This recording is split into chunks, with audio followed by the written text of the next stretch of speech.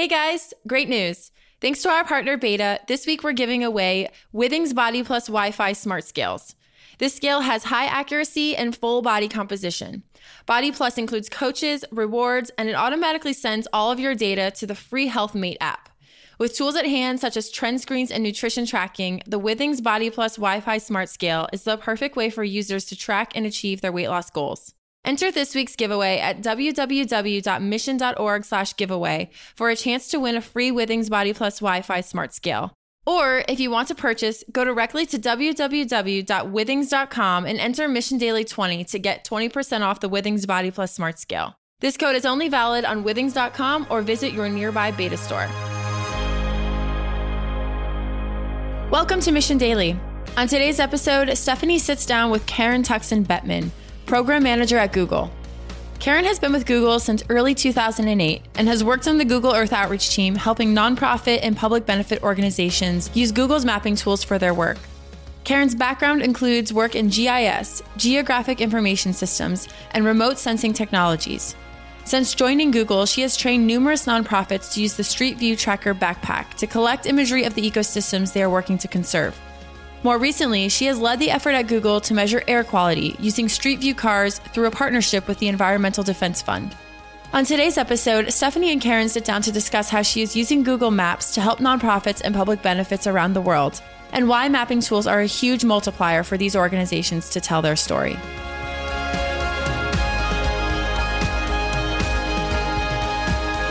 Karen, thanks for joining the show. Thanks for having me. How's it going? It's going great. Does it feel weird to be interviewed by someone that you used to work with? No, people are always moving on and doing cool things. And I've never met somebody at Google that hasn't gone on to something equally incredible and interesting and sometimes very different like this. So, yes. Yeah, very different. So for background for everyone, Karen and I worked together when I was in Geo at Google, and Karen worked for the Geo for Good team. So Karen, if someone asks you, what do you do? What do you say? I say that I work for a team at Google within the Google Maps division. Internally, we call that Geo, like as in geographic. I work for the Google Maps or Geo division, helping public benefit groups around the world use mapping tools to make the world a better place for positive change, for social and environmental impact. Awesome. So what is an example of that, allowing other people to use maps? So many people may have heard the term maps are power. Maps mean a lot of different things to a lot of different people. And if you can communicate something about a project, or you can communicate something about the world, society, the environment, the planet, many times you need a map. You need to show what's happening, where it's happening. You need to potentially show changes over time. So mapping tools have a huge multiplier for environmental and social nonprofit organizations to tell their story. My director says that seeing is believing. And if you can see it on a map and you can understand what's happening, it really changes the game for a lot of people. Whether it's a small grassroots nonprofit or a big, giant multinational NGO, whether it's a university scientist doing research or even an individual wanting to tell a story, it's these kinds of users or these kinds of people, these kinds of groups that oftentimes need maps. So we try to help them to do that with our tools. So yeah, that's what's so different. When I first joined Geo, and I was just thinking, this is just all about making maps, making some money, Street View. And then I heard of Geo for Good, and I was like, this feels very different. We're not focused on money. We're focused on just helping the world and really changing the world and solving the biggest problems. How do you figure out which problems you want to tackle? Because it feels like there's a million. We're always hearing climate change, and you're always getting bombarded with different issues. So how do you all go about picking which ones you want to focus on each year? That is a good question that we get a lot, both from people outside of Google and inside, right? We're always talking about how we can prioritize the requests that come from inside and outside of Google. And, over time, we've worked out a formula that we like to use. And we use it all the time to really help us figure out what will have the most impact in the world. And the formula is very simple. It's X plus Y equals Z. Yep. Okay. Right? And X is what Google does. So if Google, and in my role, geo, can do something. Now that something has to be very Google specific, geo specific. It should be something that Google is bringing that is unique, not just what any company or any group can do. Yep. They need our help. The Y is what the person or the group outside of Google brings. So if Google brings X, then somebody outside or the partner, like the NGO, nonprofit partner, will bring Y. And that's subject matter expertise. We're not the experts on the ground. We don't know what's happening out there in the world for the most part. It's the NGOs on the ground in different countries or in a specific location that really understands the issues. So they bring that subject matter expertise. They bring the science and the science expertise. Sometimes they bring additional funding so that they can really help it scale without us. And then together we have Z impact. Like, what is that impact? We should define that. What are we going for? And usually our success measures are the nonprofit or the partner's success metrics. What is social and environmental impact, positive change on the ground? Got it. That's very cool, being able to partner with different organizations, help their cause. Mm-hmm. Yeah, I'm sure they're really glad you guys are involved with that. Thanks. It's really fun. And as an environmental scientist by training, my background's in environmental science and mapping, it's been a dream because I've been able to work not just with one issue or one nonprofit, but a whole variety of them. So yeah, that's cool. So what was your first job, when we're talking about your background a bit? Even first job out of high school, or where is Karen from? Well, I'm from Stockton, California, which is, a pretty large city in California, but it's right in the middle of the state. It's, back in the late 80s when I grew up there, it was still very much as it is today in that it's semi-metropolitan, but it's also semi-agricultural, and it's kind of the epicenter for a lot of California activity coming north and south, east and west. And so what I remember from growing up there are a couple of things. I remember a lot of mixed use in the city. You have people in the city, you have people working on the farms. You have a lot of, at times, great air where you have the Delta breeze coming in, but you have also bad air pollution, which my current project today has kind of informed that.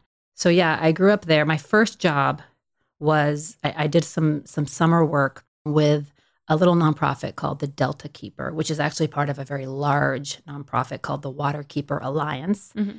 All over the U.S. and some around the world, there are these local watchdogs, these NGOs that keep a watch on the rivers and the estuaries and the bays, helping to make sure that purposeful or inadvertent pollution doesn't happen. And so I was basically doing some work with them, collecting water samples and geotagging, leftover oil drums and things like that. So it's fun. Yeah, it was really fun. It outside got me outside. Yeah. That sounds like a dream job for 18 years old? Was that right out of high school? Yes, that was right after my freshman year of college. Yeah.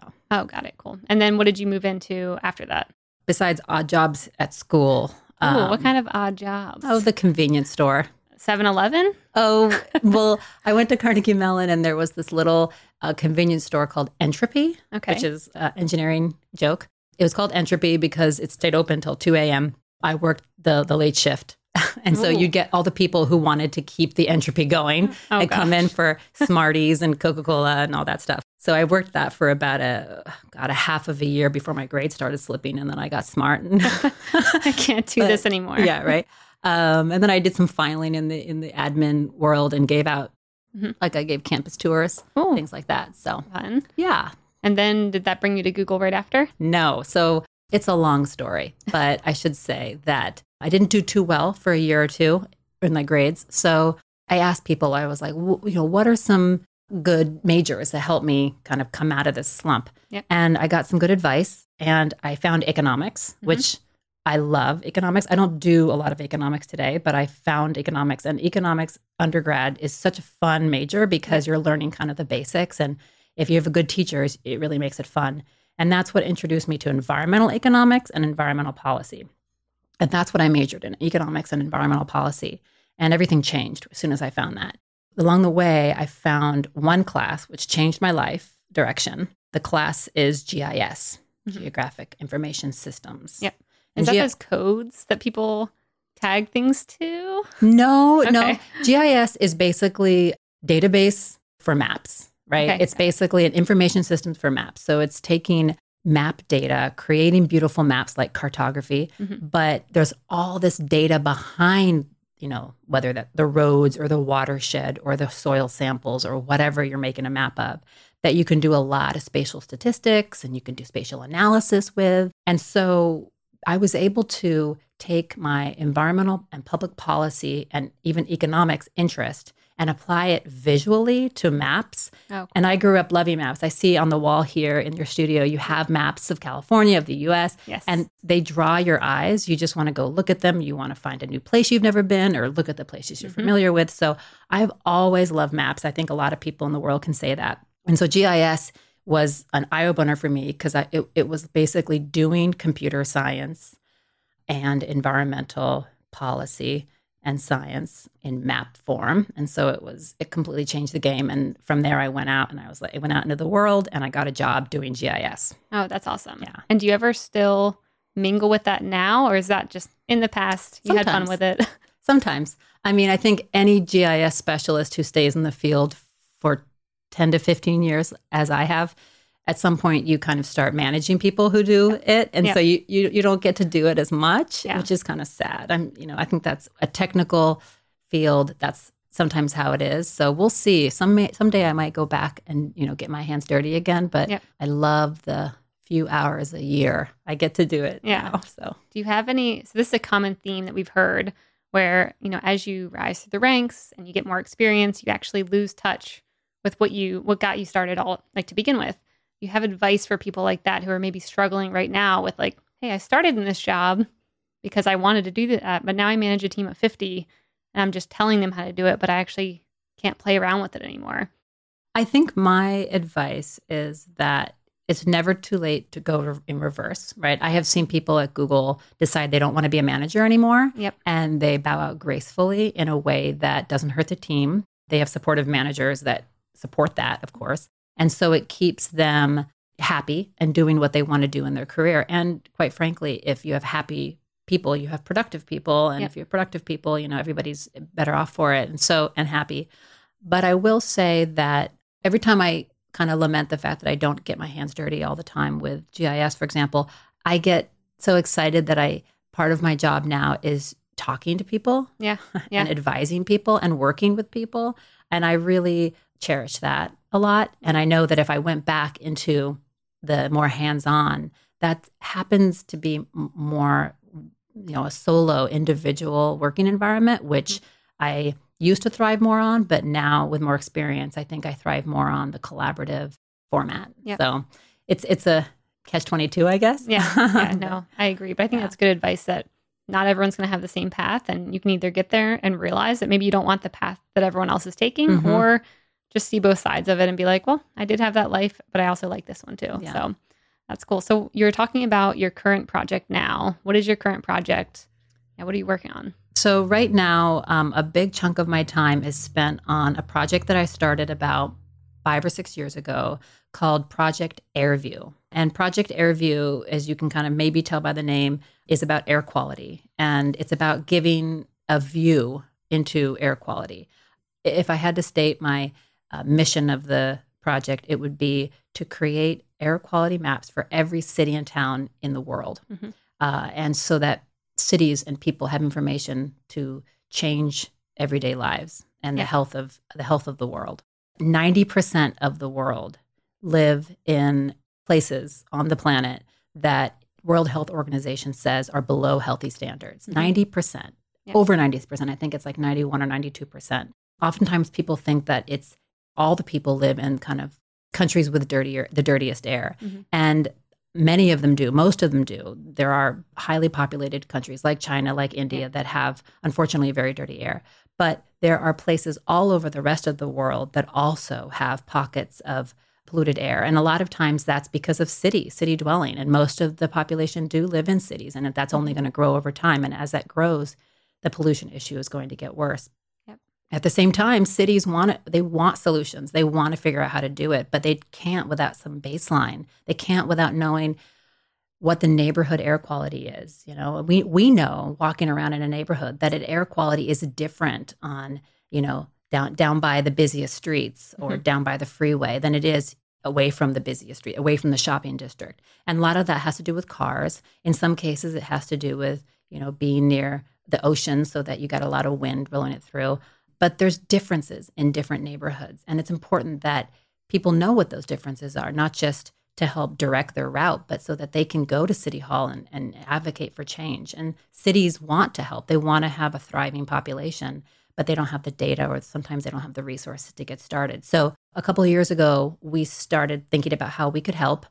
The Environmental Defense Fund came to us and sat us down and said, will you help us with a small pilot project? We said yes, and that's grown into about 10 to 15 cars over the last few years. Street view cars. Street view cars. Yep. Yes, street view cars. So most people have heard of Street View. Not everyone, but some people have heard of Street View, where it takes 360-degree imagery, and that data is imported into Google Maps so people can find their way to a restaurant or whatnot. And Google uses that data to also help build accurate maps. Yeah, which a lot of people actually don't know. Whenever I told people that I work with Street View, they're like, oh, that's nice to have images on the maps. I'm like, actually, it kind of powers the entire map. But. Yeah. It gives that ground truth, right? Yep. Yeah. So it's not everything is based off of Street View, but a lot of it is. And it really helps that ground truth to know, is there a left turn lane? Yep.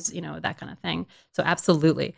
Over the last 5 years or something, we've now transitioned a tiny subfleet of the Street View fleet into an environmental sensing platform where we've put air quality sensors on these Street View cars. And I have to hand it to the Street View team and the leadership on the Street View team, because they gave us basically dedicated cars to do this with. The cars are not doing it for imagery. They're only doing it for air quality collection. And it was this massive multi-year experiment to find out, does this work? Can you collect high quality data from Street View cars? And it turns out you can. We work with scientists. We work with EDF. We work with a startup based in San Francisco called Aclima, a bunch of different partners. And we figured out that it was possible. And we've published a few maps already. We've shared the data with researchers. And we just last year announced that we're going to be expanding it to 50 cars all over the world. So not just California. Yep.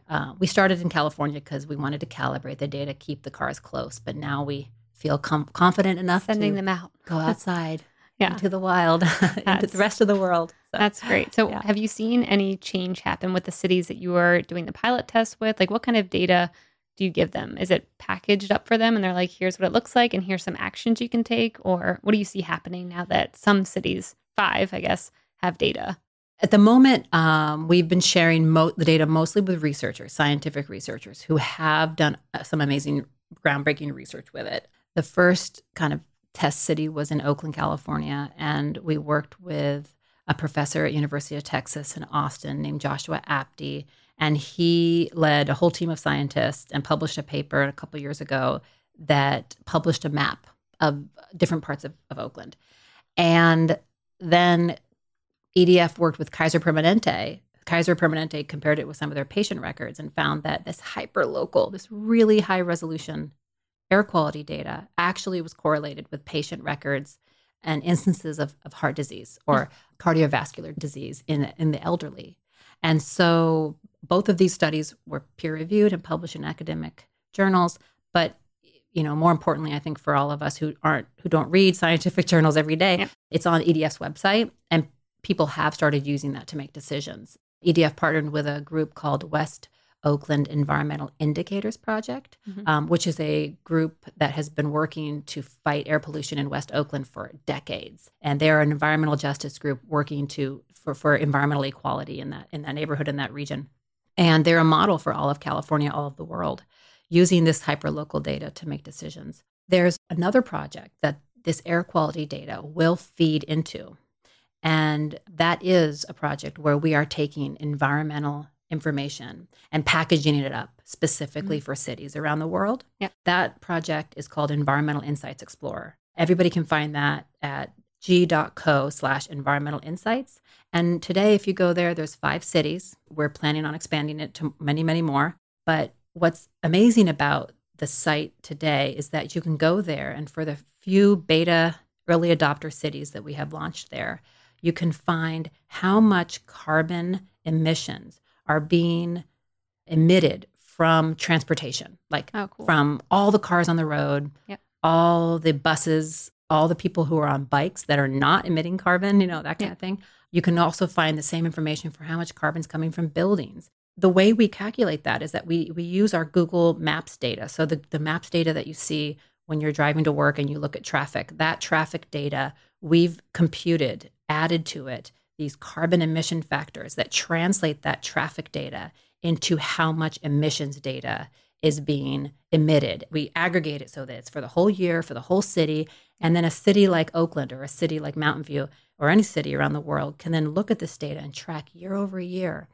Did my EV vehicle incentive work? Are more people, I just put bike lanes in, are more people biking now? Mm-hmm. So these kinds of insights, data insights, are really valuable to cities because they're able to then make decisions and then see the effect of those decisions year over year. Yep. Yeah, that's something we're tackling right now, is talking about there's all this data that's always been around to solve a lot of these problems. And it seems like we're just now cracking it or putting it in a readable format. I mean, one thing I really liked that your team always did was everything you worked on, you put it in really nice, easy to understand dashboards and stuff that anyone can play around with, internal and external, to Google and actually understand what's going on, which I don't know if that's because your team thinks differently, but I definitely didn't see all teams always doing it that way. Well, I think there are teams at Google and other, technology companies around the world that are trying to meet the most users where they are, right? Mm-hmm. So they build tools and products and apps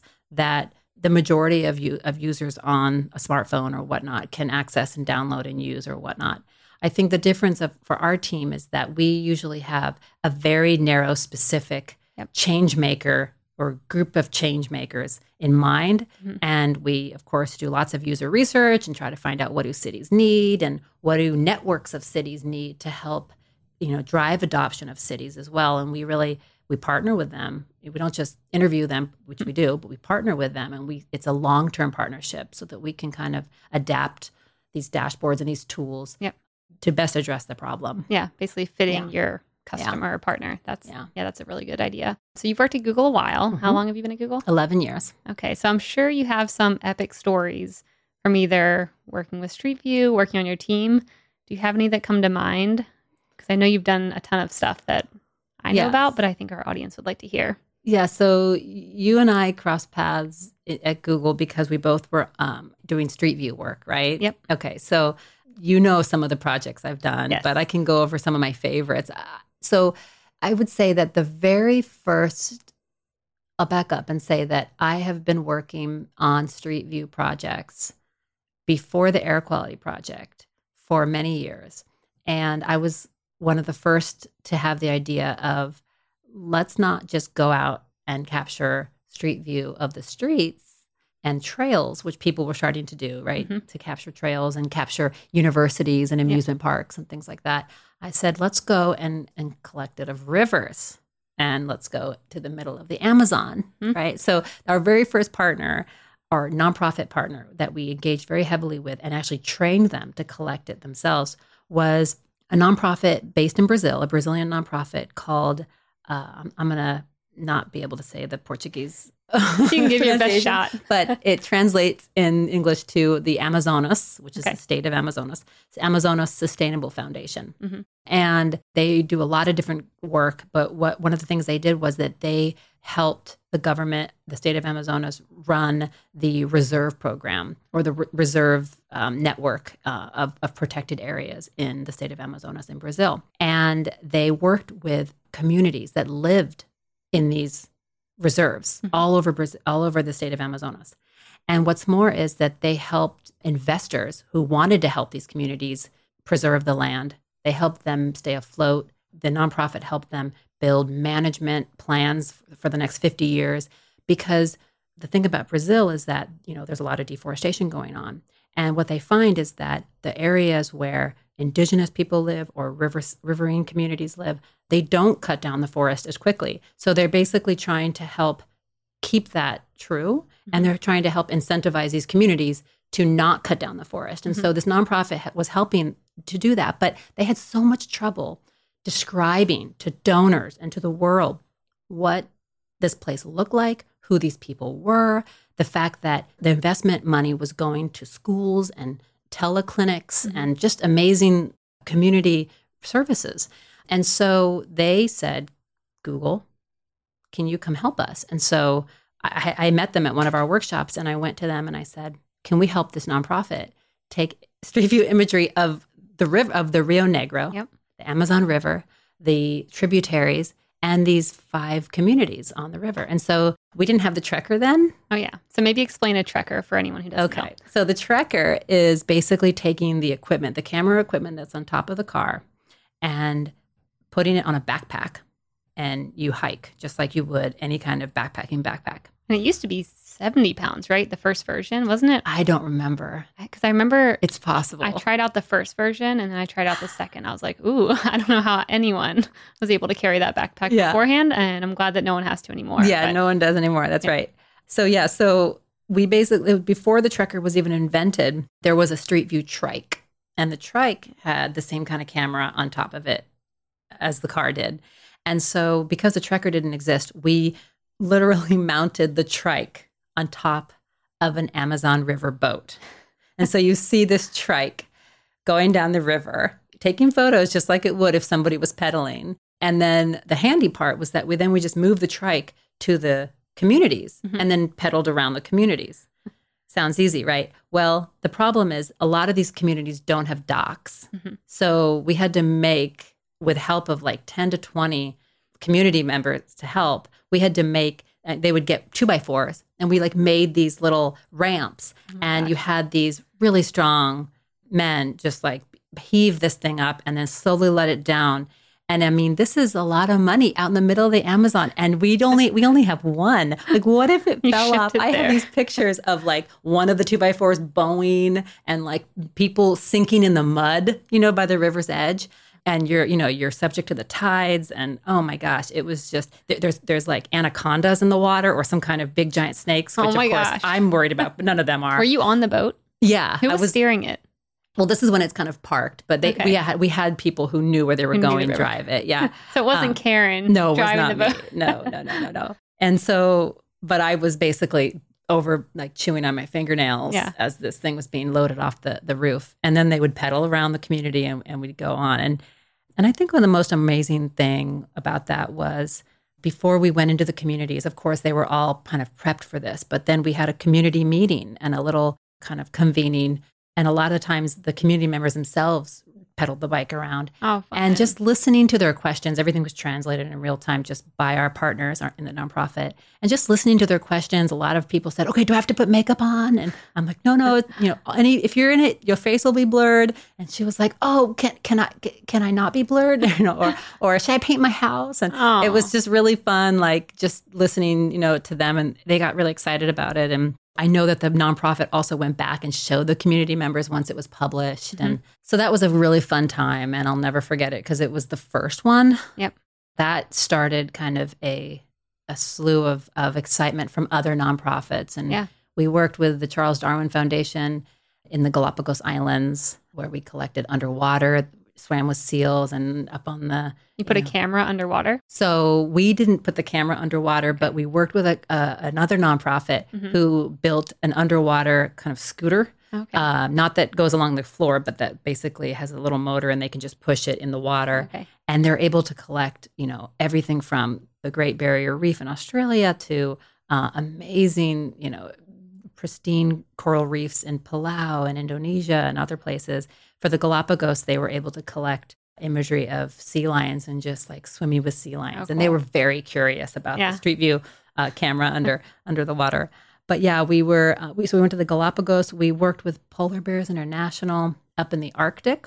And that was a fun time because it was the coldest that the Street View Trekker had ever been at that time. Okay, since then, it's gone even further north in the Arctic. Yep. But at the time, it was, I learned that -30 is where Celsius and Fahrenheit equalize. And so I just knew that was the one temperature to be fearful of when it comes to the Trekker. But yeah, we just left the Trekker out there all night. And it, needed some time, let's just say, a little blanket love in the morning to get it up to temperature. But it would turn on. After it warmed up, it would turn on and it worked great. And what imagery did you capture when you were up there? Or what was your goal when you were up there? Our goal was, so the Polar Bears International nonprofit came to us and said that not a lot of people get to come up to see the polar bears. It's a hard trip. It's far. It's expensive for a lot of different reasons. People need to see polar bears while they're here because we're in this urgent climate crisis. They said, we don't just want to tell the story about polar bears, though. The real story is all about the sea ice and this ecosystem of Arctic sea ice that the polar bears rely on and the whole world, in effect, relies on. And because when it melts, it's going to cause sea level rise, et cetera, et cetera. So they were just like, it's very hard to tell that story. If you've seen it, it's easier. And nothing replaces going to a place. That's clear, of course. Being able to see it, especially in 360 and look around and move down a path, so to speak, in Street View, it really does bring some of that experience to life. Yeah, so we went up there, and a partner that PBI, Polar Bears International, partners with called Frontiers North, they have tundra buggies. And they actually donate a tundra buggy to PBI every year to do virtual school lessons to kids around the world. So you can, like, classrooms can actually have a video conference with this tundra buggy way up in the Arctic during polar bear season and learn all about polar bears, see them with the camera. What they wanted to do with Street View was put it on Google Maps because a lot of eyeballs go there and they wanted to talk about it even more. So we mounted the Trekker, the Street View backpack, on the front left corner of the tundra buggy. And of course, just going up there is a scary thing because if you slip, you will not die, but you will be in harm's way. If there's a polar bear nearby, you might die. You might die. Yeah. So there was I like your answer. You will die. Yeah, you will die. I mean, unless there's somebody there that's protecting you. Or they're slower than you. Or they're much farther away and you can get up. Yeah. I meant the person. Oh, this Good point. They're slower than me. Yeah, that's true. Just kidding. That's a little mean. Yeah. No. But that was really amazing. And the thing about taking Street View imagery of polar bears is that as soon as you turn the camera off, the polar bear comes up to you. Yep. Right? That's with everything. Yep, with everything. Yeah. So every good picture you want. So if you look at the behind the scenes video, you can see, oh my gosh, look at this. The Street View imagery they must be so up close and personal because we have video footage of like a lot of the behind the scenes after filming. But of course, when we're filming and we're driving around and moving the tundra buggy, moving around the tundra, we'd see one and we'd go over kind of close to it. We don't want to bother it, of course, but we go up close to it.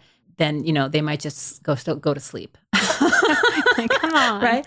Or another time we heard over the radio that, there's two polar bears sparring. And so you can actually see them sparring on Street View. It's over the radio, all the other tundra buggies for all the tourists, they heard it too. So then they all made a mad dash over there as fast as the tundra buggies go, which is like 2 miles an hour. But still, by the time we got there, it was like the wildlife paparazzi. And so they're also in the photos. So you get the good ecotourism experience through Street View. But more than anything, you hear from the scientists and the nonprofit who are basically talking about the climate crisis and the sea ice crisis specifically, and why it's such a critical piece of it. Yeah, I think that's such an important message too, what you all are doing, because it could really apply to anyone, a business owner, someone trying to start something. I mean, seeing is believing. So being able to show someone what you're doing, what you're working on, what effort you're trying to back. I mean, having a picture or a video, even if it's of yourself talking about something, I mean, that changes the game when it comes to anything you're doing. So that was a good idea to start doing that. Absolutely. I mean, our main goal is to help nonprofits tell stories. And so a lot of the places that we've been are all about nonprofits, whether it's Polar Bears International up in the Arctic or Charles Darwin in the Galapagos. Another group is Save the Elephants in Kenya. And so they basically invited us out to take imagery of elephants, and not just elephants, but all the other species that live with the elephants. And obviously the African elephant poaching crisis is a crisis as well. And so they really wanted to show, this nonprofit Save the Elephants really wanted to show what these amazing, majestic creatures. I mean, if anyone who goes to Africa and sees an elephant up close and personal will understand what a crisis it is, the fact that these amazing animals are poached for their ivory. it's awful. So that was their goal, is it's just sharing beautiful things and important places on our planet. Got it. Yeah, I love that. I always love your stories. So I'm like, I wish I could hear all of them right now. I know. So if we shift a little bit, so from working at Google, and this will be the last one because I know you've got meetings coming up, or else I could just talk all day. Yeah. You've worked under some great leadership before. What do you view as being good leadership? Well, I've been blessed with, at Google, many great leaders and managers. And I will say, I've had one manager, Rebecca Moore. Yep. And she's been my professional mentor and personal mentor for many years, 11 years now. A couple of things I've learned from her and learned from other great leaders at Google and other places are, there's two things. One is optimism and motivation are important, right? If you can give people ambition and confidence around a common vision. I mean, this sounds really basic, but I think a good leader is someone who's optimistic and motivational, right? They motivate people to work hard, and that's not the same thing as working too much. It just means working hard and being productive and getting the job done and giving it your all, and really caring. And then the other thing is, giving credit where credit's due. Like a proud parent would, kind of embarrass you in a good way, right? Parents the best. Right, where I'm just like, okay, you can stop, So I feel like that is, and I've tried to do that because I think that sometimes very ambitious people, giving people credit doesn't come that naturally oftentimes. Even though you're thinking it, even though you appreciate it, you really need to stop and take the time to tell other people what a great job they did, tell them what a great job they did in front of other people, like that kind of thing, because that's going to be the next leader, right? And that's, they come from everywhere. And so just keeping people propped up and sharing that experience with them, I think is huge. Yep. And I say all this knowing that I have a lot to learn. So I don't even consider myself the great leader, but I've seen a lot. Good things to say about you. A lot of people who are so good. So. Yeah. I mean, I've heard a lot of good feedback from your management style. So that's why I think you've probably learned a lot from Rebecca and other people you've worked with. Yeah. But we do something similar at the Mission every Friday, or maybe every other Friday on our team calls. We go around and say what we're gracious for of another team member. And you pick out one person and you say what they did that week that either helped you, made you feel good. And it's so nice seeing our team go around because they all have these little mini relationships that I didn't even know existed because, like I said, a lot of them are remote. Yeah. And when they're that's so true. That's a great idea. I know. It's so sweet. And we also only have 12 people on our team right now. So, I mean, I think you guys maybe have like 50 or 60. So. Yeah. Well, it's interesting. One thing I'll say is that Google as a whole has done a lot of research in organizational development and management, especially as Google's gone from like a small startup like 15 plus years ago to, the big business that they are today. And one of the things I know they've found is that management is super important and happiness and productivity, they rely on good management. And so just having support for managers as a core piece of the experience in a company or organization is huge, no matter how big or small you are, And I just was recently asked to be a manager guru, which is a program at Google, which helps other managers. And so it's like you can have that one-on-one FaceTime and you can managers can come to me and say, I have an issue, I have a problem, I need some help. Like, what would you do? Or what should I do? Or this is what I'm thinking, So what questions or problems come to you the most that you see occurring multiple times?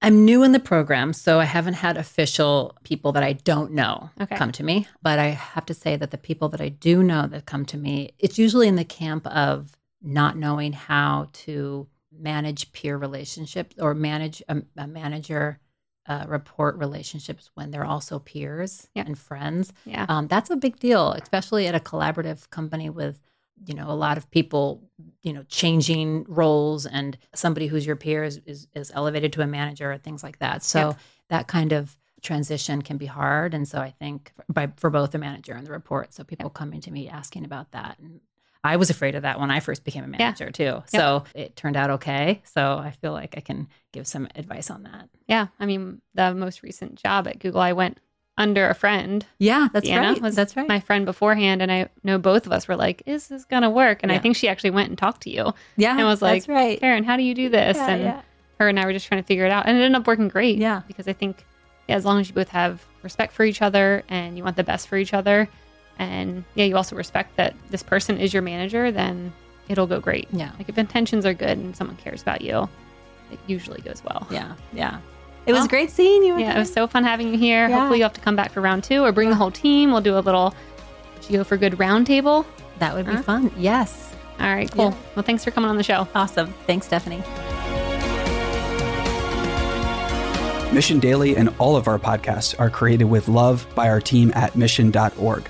We own and operate a network of podcasts and a brand and story studio designed to accelerate learning.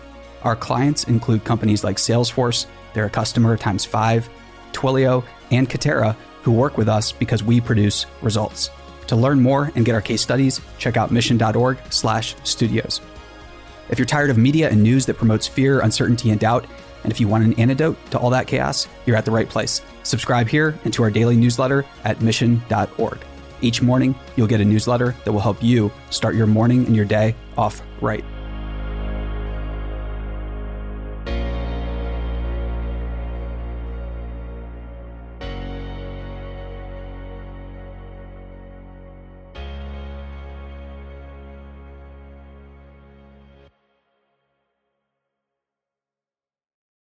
Hey listeners, thanks for tuning into this episode. I hope you enjoyed it as much as I did. If you haven't already, please subscribe, rate, and review this podcast. It helps spread the word, and I would greatly appreciate it. See you next time.